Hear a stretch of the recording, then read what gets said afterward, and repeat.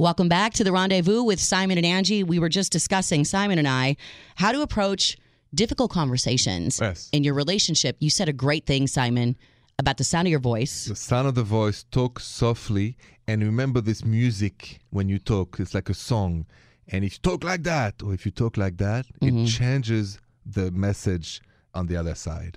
Remember, you're talking to someone that you love. And you said, Angie, that you had a habit of, and I have a bad you habit. didn't tell us what it was. Because when you were saying your delivery is very important in these conversations, my husband gets on me a lot because it's not that my tone, sometimes it's my tone, but he says my facial expressions are so offensive sometimes.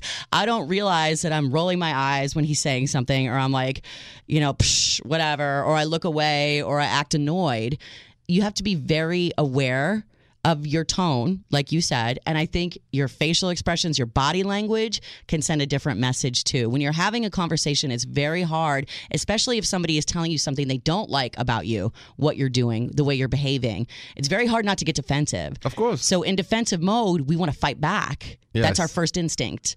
But when we love someone and they're trying to make a relationship better, we have to remember in that moment, if you can, to listen, to absorb, and to not react like you're being attacked. And talk softly. Softly. And especially I want to say to all the men listening, I don't know a single woman in the world who likes to be yelled at. Yes. So that's my advice for all the guys. And watch your eye rolling. Yeah. I've learned that one. True. All right. Thanks so much for listening. We're going to switch gears. More about love, dating, relationships next on The Rendezvous with Simon and Angie.